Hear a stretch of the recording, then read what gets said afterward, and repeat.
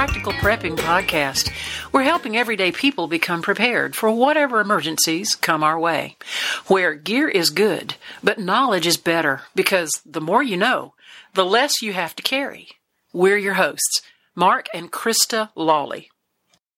All right, well, good evening. Welcome to the podcast. We've got a guest with us tonight. I've been excited about this. We talked quite some time ago about lining him up.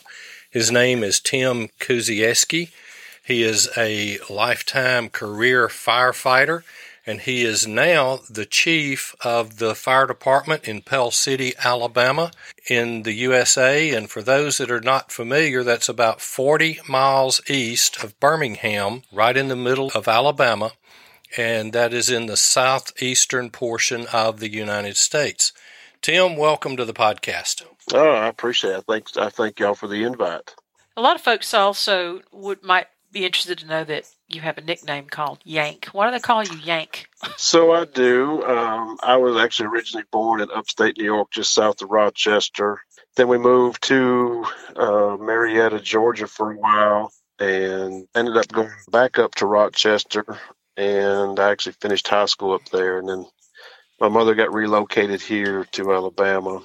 And I ended up moving down here and took a chance on a job at Pell City in January of this upcoming January, will be 25 years. Wow, that's terrific. Gosh, that's awesome. You came to Alabama and you just stuck and stayed. Yeah, I was definitely more cut out for Alabama than was upstate New York. Well, tell us, Tim, how did you get started into the fire and or rescue services business? So when I was in high school, I come from a law enforcement family. And I was looking at doing criminal justice, and where I lived at the time, they had a combination fire department, which is going to be a combination of career firefighters and volunteers. So I signed up on the volunteer side to get a little bit of experience in public safety, because whether you're police, fire, EMS, everyone kind of has the same core of stuff they deal with in public safety. So I thought it'd be a good experience to have in my folder of having experience in public safety. But as I got more involved in it, got to become pretty good friends with some of the paid guys that were there that were helping me and teaching me stuff. And that's when I kind of made the decision that I kind of swapped my track to fire and EMS versus law enforcement. And that's kind of how it all began. Okay. All right. Well, and my brother was also a volunteer through Scouts, I think, as I recall, in the fire department. And he had a lot of interest. Every weekend he was going to the department to just basically hang out and learn some cool stuff. And I think once in a while he got to ride the big truck, but they didn't, let him actually put a fire out, but he certainly did learn a lot. And I think a lot of folks may have an interest in how do you get started, and volunteering is certainly a great avenue for that. So around our area, Pell City is surrounded by all volunteer fire departments, and it seems like it's a daily struggle for them to, for people that volunteer, because everyone's life nowadays is so fast paced, and people don't have a lot of time for volunteer work. But these small communities that that rely on their volunteer firefighters are always looking, for people to help out. And it's not always about fighting fires. There's all kinds of calls, and I think everybody has a place where they can fit in at a volunteer fire department. Okay. But it's just about, trying to help your community. And that's kind of how a lot of times when people come by the office wanting to do it, get into it for a career, especially the younger people, I always recommend, if you live in a smaller community that has a volunteer department, that's a great way to get started, because it gets you some experience and also kind of helps you see if it's even something you would want to do for a career. That is a great piece of advice right there. I appreciate you sharing that. There's a lot of differences, and the audience knows some of my background, that I was a medic for 19 years, and I'm in law enforcement now. And we always kid back and forth between law enforcement and fire department, and you'd think we didn't like each other sometimes. That is a fact. The way a fact that we don't like each other, or a fact that we act like we don't like each other. We act. It's an act. Yeah. It is. Some of the greatest stunts and practical jokes I ever heard of were between police and fire. Oh, absolutely. You Very, very much so. trust them with your life, but never your car. Yeah. That's a fact. So That is a fact. Right. And I know you went through paramedic school. You and I actually went to the same place. I was quite several years ahead of you, but talk about some of the differences between then and now with what I am very impressed with the way that the EMS has progressed and what you can do now that we could not do when we went through school. Yeah, so there's been some progressive changes over the years. Well, you're right. We both did go to University of Alabama at Birmingham for a medic. Originally, when I got into this, the EMS was not really kind of where I was at. But after I'd gotten hired by the city of Pell City, my captain, who ended up being he's a lifelong friend. He's since retired, but he had sat me down one night and he's like, "You're going to paramedic school." I'm like, "I don't believe I'm going to." He said, No, you're going to paramedic school. And so much has changed in that in the state of Alabama, where they have, we have protocols now that we're able to do so much more in the field on our own. I know when I first come out, a lot of routine medical calls and some interventions and definitive care that we'd try to establish, we'd have to call a medical control physician at the emergency room to just get permission to do it. Right, and that's as basic as starting an IV. Yes. Anything like that. Back in the day, I remember in cardiac arrest, you had to call to pretty much get orders to be able to work on somebody in cardiac arrest. And now we have such established protocols where it's all listed out and it all falls underneath our scope of practice to be able to handle the field without delaying, have to call a doctor. Gosh, that's got to make a big difference in the ability to save a life and minimize and mitigate injuries and get that treatment especially when you're looking at many times having only a couple of people on the scene and you're trying to do CPR, especially with smaller departments. Exactly. And you're trying to do CPR, plus you're trying to start an IV, plus you're trying to open up the drug box, and you had to get the doctor on the other end of the line. And there's a lot of stuff that we can do now that was only pretty much, in theory, just taught of you need to know this for your national registry exam. Right. It was nothing at the time that we were allowed to do in Alabama. And just advancements in equipment that have been just really game changers. We've just put in video laryngoscopes. So when we intubate somebody that's not breathing, we can actually see into down, in their throat to the vocal cords. Wow. No excuse for missing that one, is it? Exactly. You hopefully you won't miss it. We just put into service Lucas devices, which are automatic chest compression devices that do compressions and adequate compressions, which ends up freeing. That. We put one on every engine company at Pell City. Oh, that's an extra set of hands.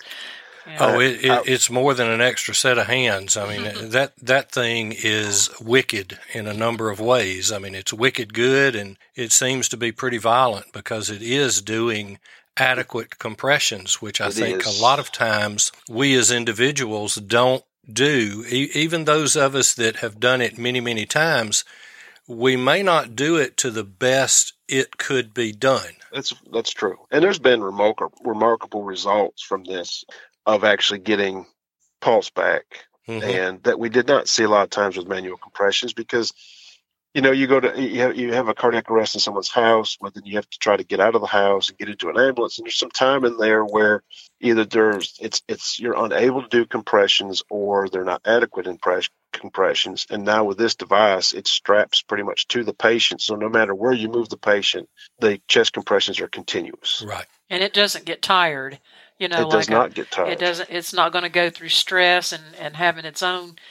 A human being is a human being, and things can happen even to a first responder. You can only do CPR so long, and then you're going to fall over in the floor. Yeah, I mean that's something. If you do it 8 or 10 minutes, I mean you're spent. And there was been earlier in my career there was some chest compression devices that come out. They were kind of big, kind of cumbersome. This is battery powered. The battery that's on the unit will last somewhere around 45 minutes. There's a spare battery. And then in the case of, we've actually, some of the ones that we've run into our emergency department, they've continued the use of it while in the emergency room. Wow. So that's just stuff like that that's ever changing and just making the job easier, but also improving patient outcomes as we go along. That is that's what it's about. That's what it's about. Hey, listen, I just want to tell you about a couple of books that you need to add to your collection and give as gifts. I highly encourage that you go to Amazon and look up this title, Making Contact During Emergencies. This is information that may save your life or the life of someone you care about.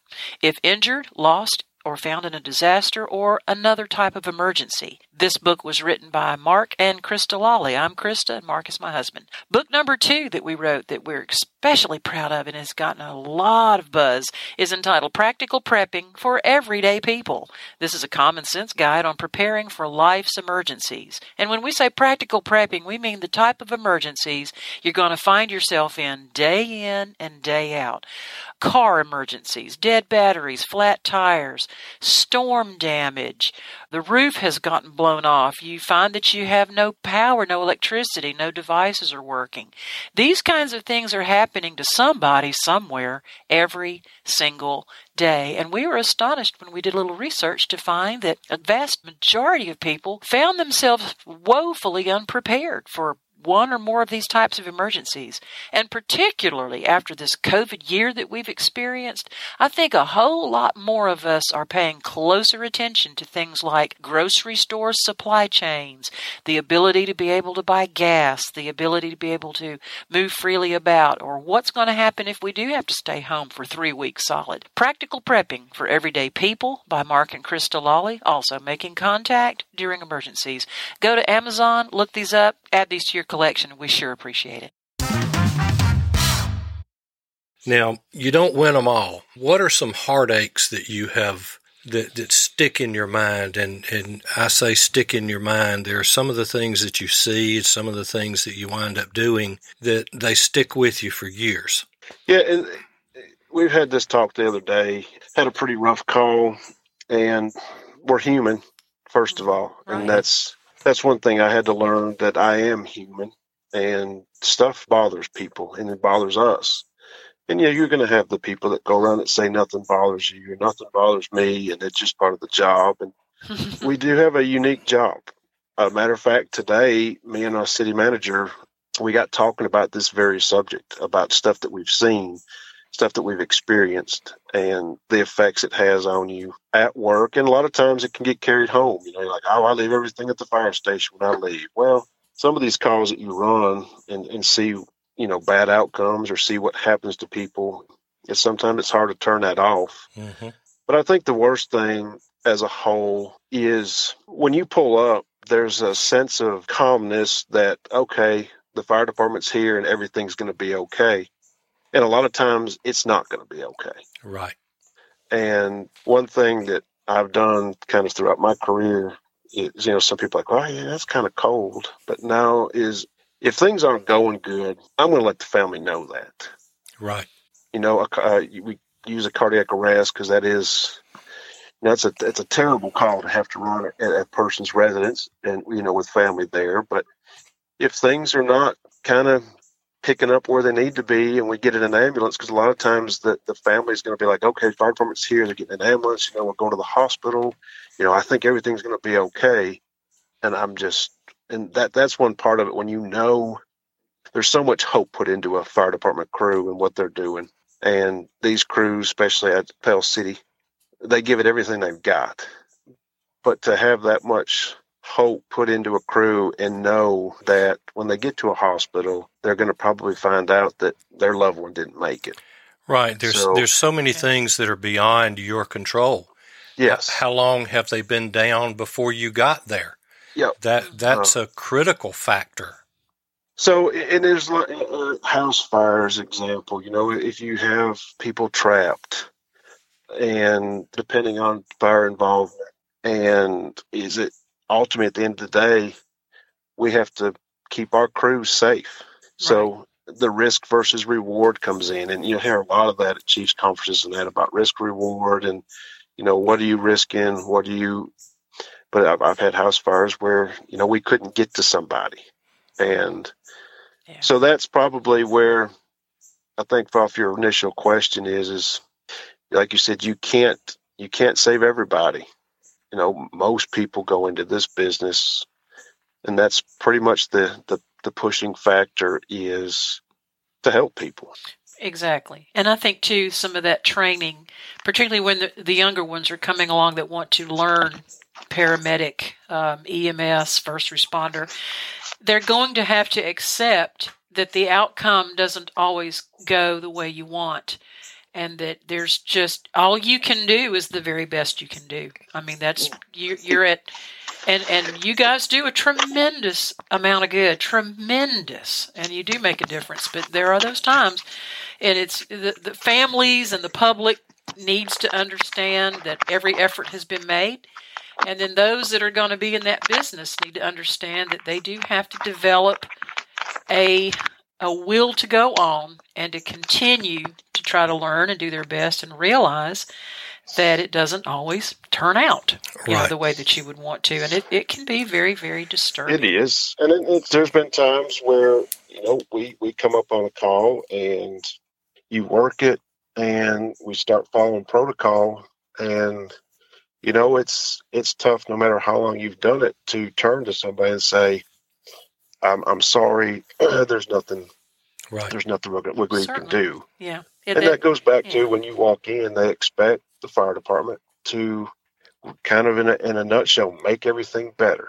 Exactly. Yeah. Which is amazing. It's an amazing career to have people to look at you and respect you and the job that you do like that you are going to make everything better, but it just sometimes just doesn't always work out that way. Right. It takes a lot of understanding. Now, we've talked about the EMS side. We've talked a little about the fire side. Now, especially on the fire side, a lot of your calls, fire concerned, could be prevented. Oh, no, there's no doubt. And either prevented or you getting a notification earlier or something of that nature. We advocate, and we've said that as preppers, we're not going to tell our audience that you must have these things to be a prepper. But we have said you as a human being must have these three things. One of those is a NOAA weather radio, one of those is a smoke detector, and the other is a fire extinguisher. Very much. And more than one. If you have a large home or multiple levels, and know where they are and make sure that they're in good working order, because a lot of these things, a lot of these small fires could be handled by a knowledgeable, prepared person. Right. Now, elaborate on that just a little bit. Any or all of the three that you would like to. So the weather radio, definitely a huge plus to have in your house. And the good thing about a weather radio is if you don't have generator power, which everyone can't have generators at their house, it's obviously something that's very useful, but it's battery backup. So if we do have, it was just a couple weeks ago, I can't remember exactly how many tornadoes had touched down in Alabama, but something on the order of 27, 28. Yeah, we had multiple rounds, and it seems a lot of times in our state where the tornadoes start their track, it seems as more tornadoes come from the west, they start taking the same track. And the reason why I say that is with the battery backup and the weather radio is a lot of times there's going to be power outages. Right. So with that weather radio, you'll be able to get subsequent warnings as they might come out as far as, western storms start coming across the state. Mm-hmm. And plus there's other warnings that can go out over the NOAA weather radio system as well. Smoke detectors is obviously huge. It's the old saying, but it holds true that smoke detectors save lives. And you can look up statistics on fatalities within residential and even commercial structure fires of the number that had working smoke detectors and the numbers that did not. Absolutely. Recommended is one smoke detector in every bedroom and a smoke detector outside each bedroom. That's just, I think our house, I think we've got 8 or 10 smoke detectors in our house. You just told me I have to go buy some more smoke detectors. Well, and code, and code has come a long way too. Mm-hmm. Life safety code, building codes have come a long way, where they're all wired together. So if a smoke detector goes off in one side of your house, they all go off. But definitely the smoke detectors to alert occupants. And one thing we teach when we go to our school system, and it's not just for school kids, we recommend it to the adults too, is have you an evacuation plan. Work with your family, work with your kids, is if something happens, make sure everyone that lives in your house has at least two ways to get out. Mm-hmm. And then we always recommend after. as a meeting spot, because meeting spot. When we come up, the first questions we're going to ask, which will depend on what type of operation we have, is everyone out? Is everyone accounted for? Right. And they're like, yep, everybody's here. This is our meeting spot. So our approach to that residential structure fire is going to be a little bit different than if we know someone's still inside. Exactly. We have added a way for our listeners who would like to support the podcast to do so. We love our coffee, so you can go to buymeacoffee.com/practicalprep and buy us a cup of coffee. That's buymeacoffee.com/practicalprep. The fire extinguishers is just a huge, huge advantage to have. Like Krista said, not just one. And we always talk about when you go and do, talk to people and ask, like, where's your fire extinguisher? It's underneath the sink in our kitchen. Well, guess where the prime spot you might need a fire extinguisher? A lot of times it's in the kitchen. So we always talk about trying to have it from a couple places. We used to keep ours at the old house. We kept it going out, kind of like you'll see in a commercial building or a business. Most times your fire extinguishers are mounted on a wall or in a cabinet on your means of an exit. That as you're on you can go get it. And because I've seen times before on some house fires that might have started in the kitchen where they couldn't get to the fire extinguisher. So and I know people don't want to hang extinguishers in their house. I totally get it. But just have them in a couple places where as you try to evacuate and get away from, a danger or a fire, is you can grab it and actually get it maybe knocked down a little bit. And if you don't get it all the way out, but that gives the fire department a few extra minutes of as they're coming to the house. Yeah, and it might even give those inside valuable time to not get overcome with smoke and so on as well. Because a lot of things when we talk about, and I think you said something earlier about calling, we always advise if you have an emergency, if you have smoke in your house, or always call early. And the reason why is that's just valuable time that gives us. We much rather pull up to your house and it be something in your toaster that caused all the smoke. Oh, sure. Mm-hmm. Because by the time you call 911, by the time you realize there's an emergency, by the time you call 911, by the time 911 is able to get the information, and now with cell phones, they're having to ask extra questions to figure out where you're at. Mm-hmm. That time gets turned around, then they got to give the call to the fire department, and then there's response time. So we always advise to call early, because you've got that time lapse there. So the earlier you call, the better off it's going to be for everybody. Exactly. Right. And hopefully it'll keep from spreading too far for you to be able to do something with it when you get there. But we also try to tell people that do not waste a lot of time.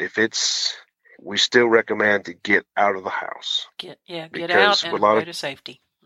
And not go back in. We've had some of that, where they say somebody gets everybody out of their house and they try to go back in with a fire extinguisher. They try to go back in to get something.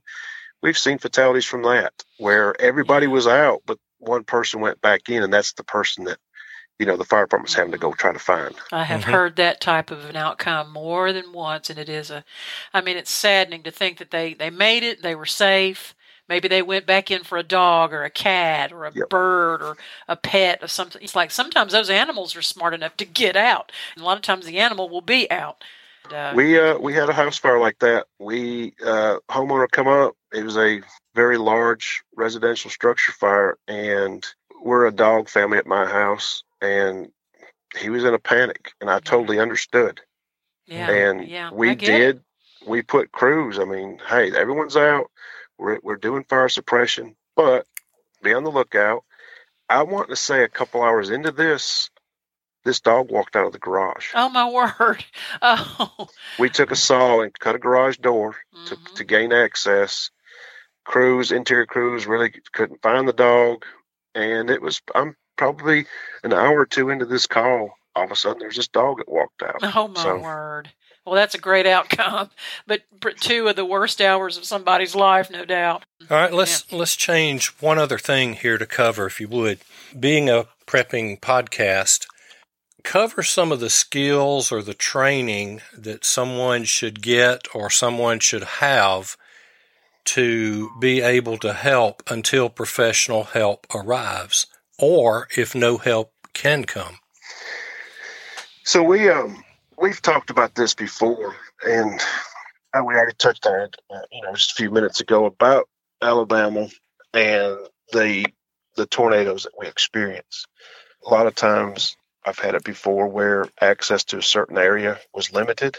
So you have to get a chainsaw crew in there before you can get a fire truck. Right. Exactly. Right. And even any type of natural disaster, when one of the hurricanes had come up out of the Gulf of Mexico before, we had a lot of flooding, areas that were isolated.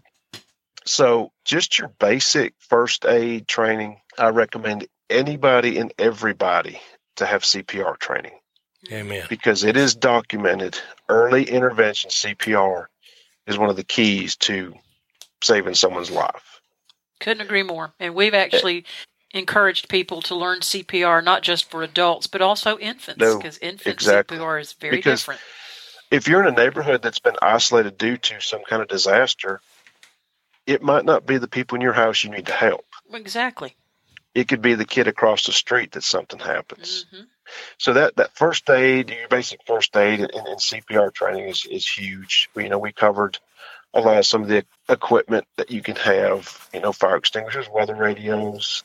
A good first aid kit. Yeah. Yes. And more than just Band-Aids. You might have to have gauze, wrapping, things like that. Yeah, definitely stuff for bleeding control, to be able to, slow bleeding till the fire department or your EMS provider can get there. I know y'all probably talk a lot about just, backup, any kind of backup power, whether it's batteries, flashlights. Because a lot of the events that we experience here are in the middle of the night. Right. They are. So just having flashlights, batteries, even just portable generators, just to be able to sustain till help can get to you. Because at times it could be an extended period till help can actually get to you. Well, there's a prioritizing there as well. And if you've got a broken arm, you're going to wait longer than a guy that's got a 2x4 sticking in his chest. Yeah. Right. And that's, those are extreme examples, but. Right. But you're spot on with that. Is, a lot of times with a disaster, just using tornadoes again, because that's what we're familiar with, is you can have a small tornado that might just hit a couple houses, but then at the same time, you could have a large tract and a wide tornado that could affect a large part of your city. Right. And it doesn't matter what size city you are. When you start having large-scale disasters, large-scale incidents, you have as much resources as you have. Right, and it can become overwhelming. It overwhelms the first responders right away. And sometimes your neighbor, whether it's another city or a small volunteer department, they might be affected by the same disaster you're dealing with. Mm-hmm, exactly. So sometimes your help could be, a good ways off to be able to try to mitigate and get to every emergency response that's been requested. Exactly. Good advice. Good advice. Well, we appreciate you being with us. Anything that we haven't covered that you would like to add? No, I believe it's, like I said, I appreciate the invitation, and I've been looking forward to talking to both of y'all. And anytime you have something that comes up and you need someone to talk to, you can always just holler at me. Okay. And Chris, anything else you want to? Well, Pat, or I ask? just want to go on record as saying, and I've told Tim this before, how much I do appreciate him and his department and the job that he does and the ones that he works with, the men and women that are first responders, and I'm going to include dispatch, law enforcement, all of the people that are there when you call for help. These are the people that jump into action, and they do the very best they can do, and I want you to know I appreciate it, and I think that we have a whole planet full of people that really do appreciate and thank you for the selflessness and the energy and the dedication that you show on your job. Just want you to know we appreciate it. We've got listeners from all over the world, and there may be some people in countries that wish they had the resources that we do. Who knows? Maybe they need to start their own little volunteer first responders communities as well. Well, folks, we appreciate you being with us, and we'll see you next week. Thank you for listening to the podcast today. And please leave us a 5-star review. That helps more people be able to hear this podcast. Share it with your friends and family. You can reach us on Facebook at Practical Prepping. Email at info@practicalprepping.info. And our website is practicalprepping.info. And as always, remember, stuff happens. Stay prepared.